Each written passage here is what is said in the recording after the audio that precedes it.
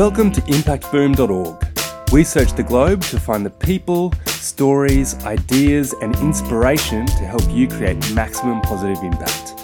Each week, Impact Boom brings you thought-provoking interviews with world-leading practitioners passionate about creating positive social change. These designers, social entrepreneurs, educators, innovators, thinkers and doers share their projects, initiatives, thoughts and insights on creating a better world. You can find all the stories, links and other great content at impactboom.org. Follow us on Facebook or Twitter for the latest updates, or subscribe to the newsletter or on iTunes. Thanks for listening to episode 50 of Impact Boom. My name's Tom Allen, I'm the founder of Impact Boom and I'm passionate about bringing you the latest interviews and insights to help you create positive social impact. Today, to celebrate our 50th episode of Impact Boom, we've begun the Impact Boom Report series. The reports will arm you with deep insights, trends and inspiration on chosen themes to help you turn your ideas into impact. So snippets from episodes with world-leading changemakers from our archives have been pieced together, with the first report focusing on purpose. And as Helen Keller once said, true happiness is not attained through self-gratification, but through fidelity to a worthy purpose. So the question we're asking you today is, how might you find, define, refine, communicate, or be driven by your purpose to lead a fulfilling life? And this is a common question which has been answered throughout the previous episodes of Impact Boom. Now, for some of you, your purpose may be crystal clear, whilst for others, this may be something that you haven't quite fully fleshed out yet or thought about too much. So whether you have a deep understanding of what your purpose is or not, we certainly hope that this episode gives you some fresh perspectives and some strong food for thought. Personally, whilst I always felt there was a greater purpose to what I was doing in my work, it wasn't something I'd fully really considered until I watched Simon Sinek's 2009 TED Talk called How Great Leaders Inspire Action. Within the talk, Simon Sinek unpacks his golden circle diagram, which has helped myself and my clients over the years to better define and start with why with our projects. Now, we hear a lot about purpose-driven or mission-driven businesses. So when we spoke to Danielle Jewell, we asked her about an article she'd written on LinkedIn about why defining your why is the most important statement your business can make. Within that article, she also unpacked the difference between a business's purpose and mission. So we asked Danielle if she could share her thoughts and insights from the article. And this is what she said. That article was inspired by some purpose-led strategy and transformation work that we were doing with an energy wholesaler in Australia. We'd been working with their exec team for a few months and were ready to share our progress with the board. Part of that work involved helping the organisation develop a purpose. Previously, they'd only had a mission statement that in brief terms pretty much said, maximise shareholder value and make sure no one gets hurt. Yep. Now, their chairman challenged me in the board meeting about the difference between mission and purpose and why it mattered. And it's true that many organisations still use those terms interchangeably. But we define purpose as being a statement that describes why the organisation exists. Whereas a mission is more of a statement that describes what we do, for whom and how. The other term that people often use interchangeably with either mission or purpose is vision. Now, they're not the same thing. In our opinion, a vision is a picture in words of what fulfilling your organisational purpose looks like, that can capture the imaginations of your various stakeholders. Yep. So the purpose is why we exist. The vision is a picture in words of what fulfilling that purpose looks like.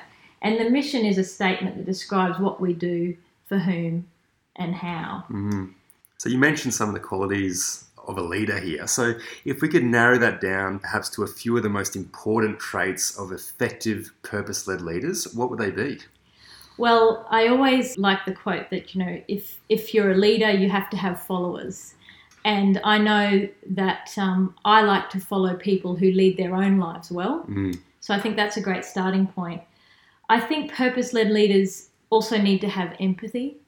Purpose-led leaders need to have a clear, authentic purpose for their organisation, a clear why their organisation exists, and to have a clear purpose that requires imagination and vision of what might be that's not yet. Purpose-led leaders need the ability to communicate that vision and that purpose effectively. And they also require the talent and discipline for attracting, inspiring, and equipping others to execute on that purpose. So whilst Danielle Jewell gave us a really nice, clear, succinct summary on the difference between purpose and mission, she also highlighted purpose as a key ingredient for successful leaders. And this is something that Professor Brad Jackson also echoed when we spoke to him about leadership and social enterprise. But Brad Jackson also spoke about the importance of place in leadership.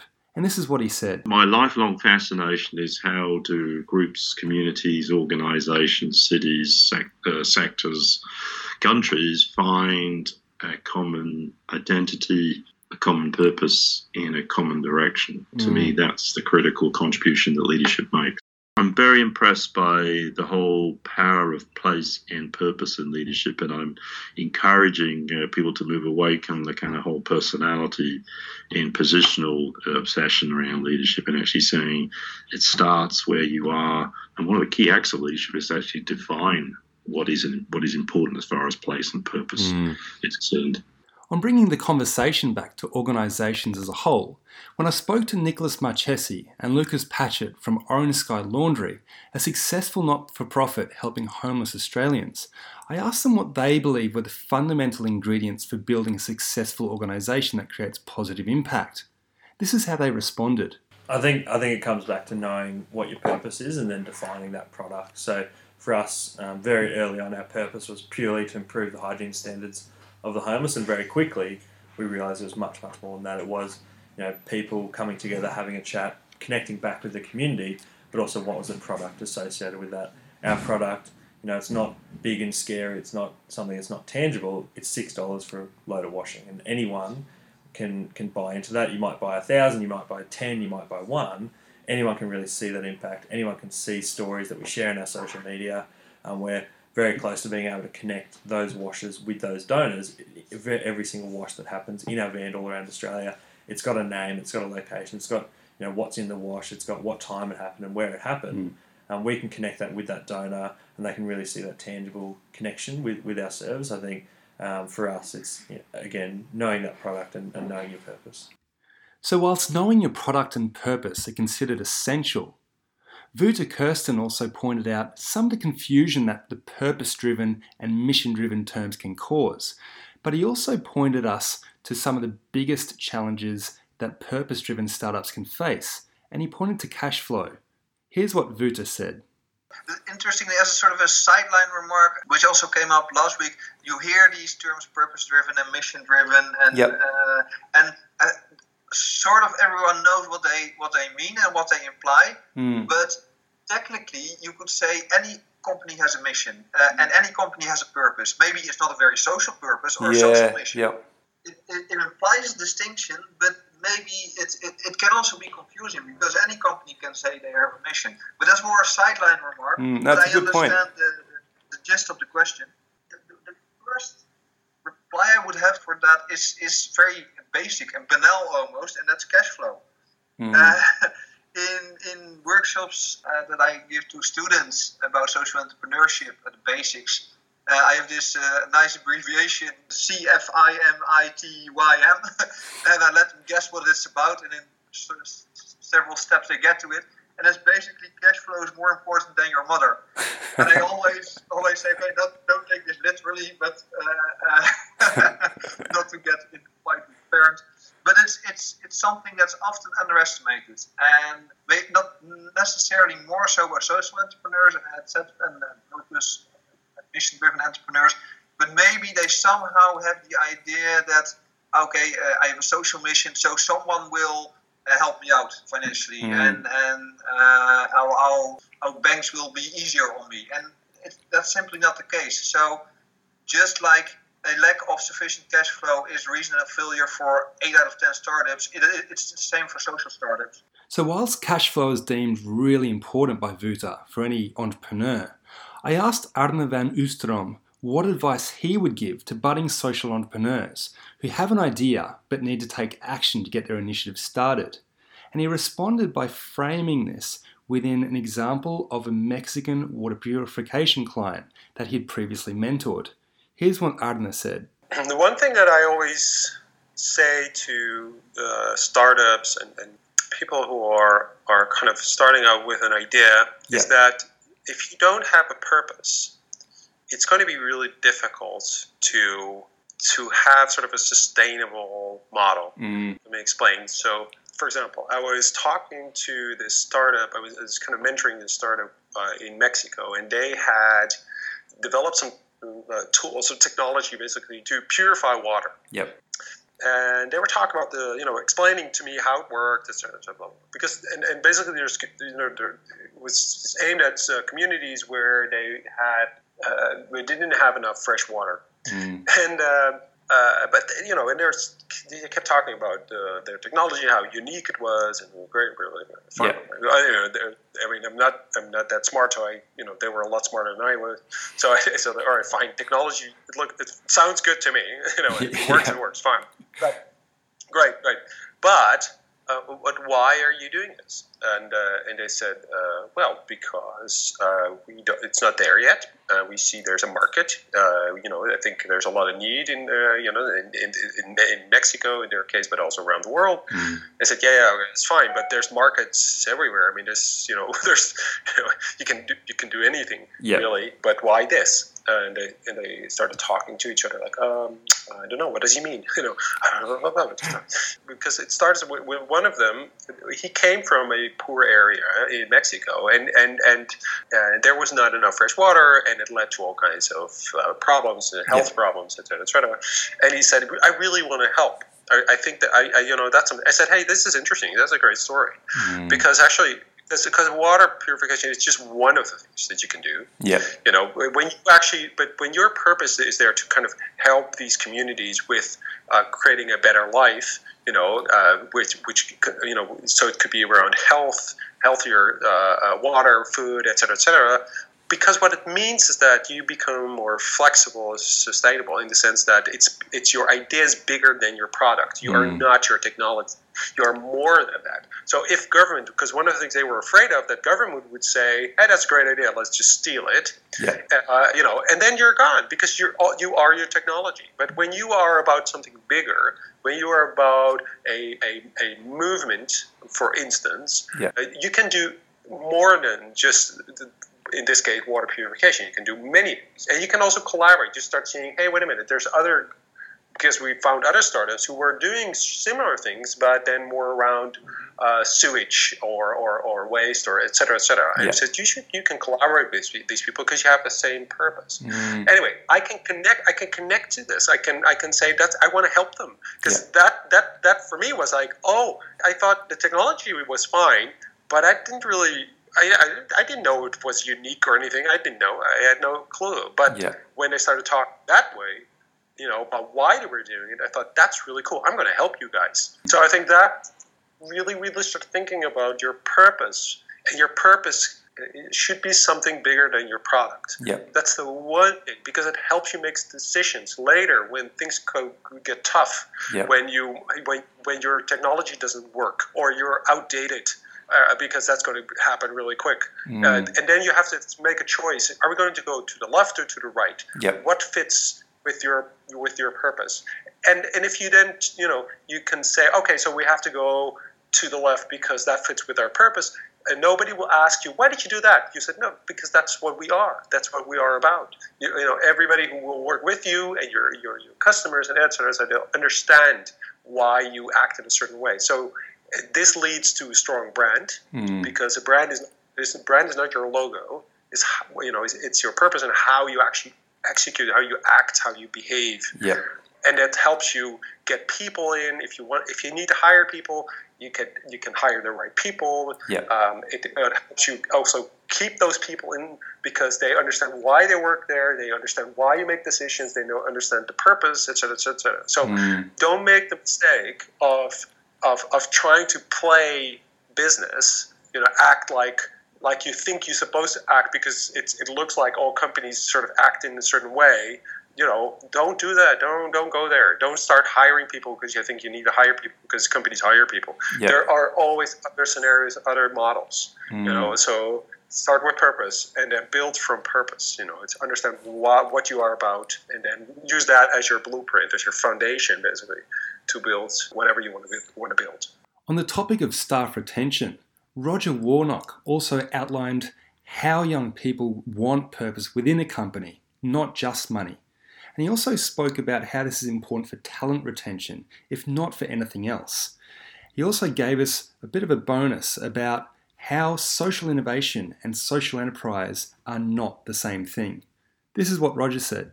Up until a few years ago, certainly in the UK, people thought social innovation, social enterprise, the same thing. It's not. Social enterprise is only a very small part of innovation. Yeah. Social innovation, the fact that corporates and all are involved as well. So I think that's where the sector is transforming in that there's a better understanding and it's opening up.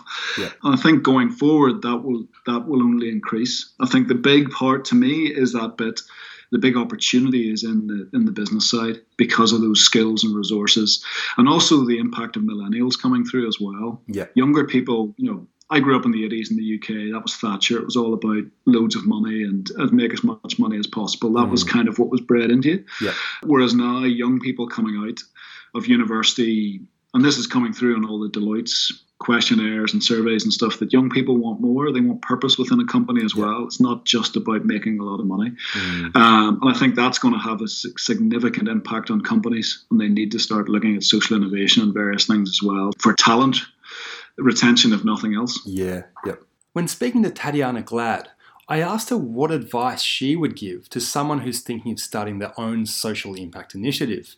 And I also asked what the key ingredients are to create a healthy, collaborative and innovative work environment. Tatiana talks a little bit about shared purpose. This is what she said. The first thing is to have a purpose, like really to have a sense of, what you're trying to change in the world. Yep.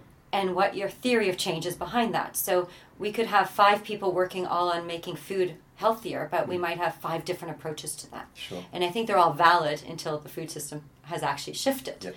Right? There's still a lot of work to be done. So I think having a clear purpose and a clear theory of change that you can articulate. Yep. And in terms of that community, collaborative, healthy, innovative work environment, tell us more about the ingredients necessary for that.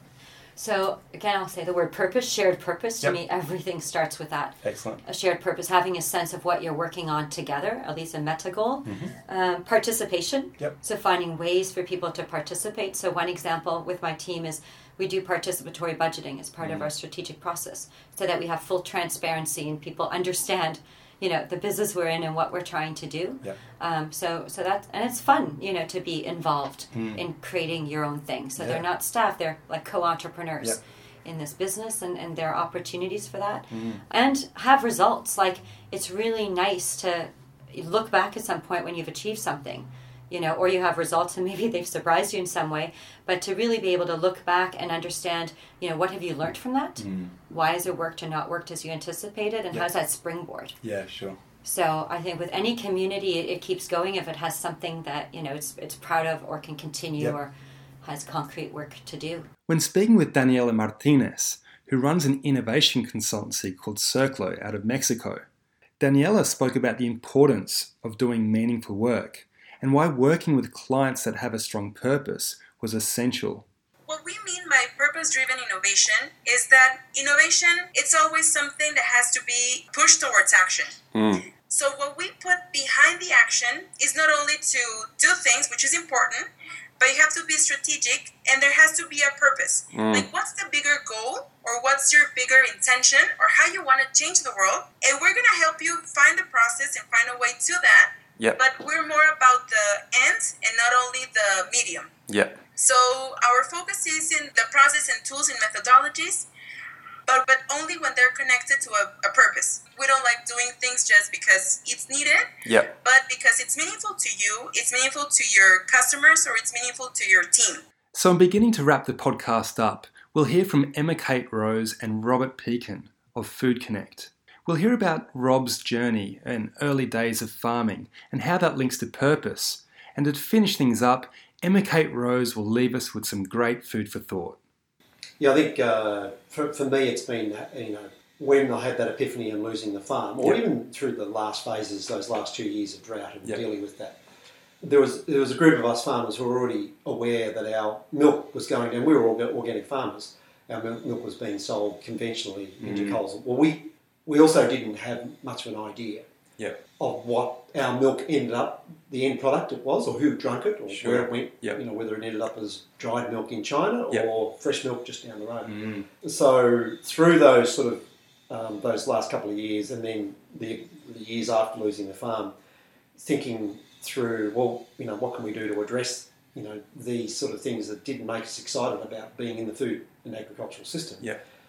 Having that sense of purpose has been always the thing that's kept me going. You can have, obviously, dealing, as Emma was saying, dealing with whether it's the lack of money or the lack of customer support, or in the early days in particular, the lack of awareness that food and agriculture was a really serious issue as a social enterprise.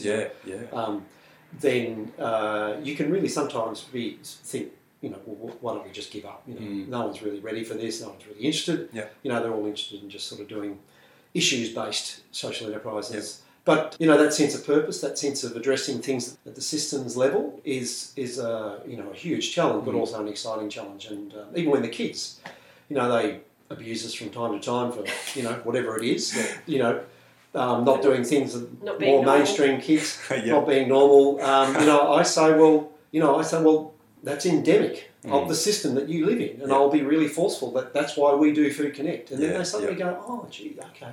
So there's a real sense of purpose, why we're here, what we're doing, even though it's bloody hard. It teaches a lot about yourself going into business. It's a great life learner. And that is the journey, that sometimes the purpose can be secondary to the life journey that you're undertaking. So that's right. It's a side benefit, is a personal journey that makes you a much better person as a result of it.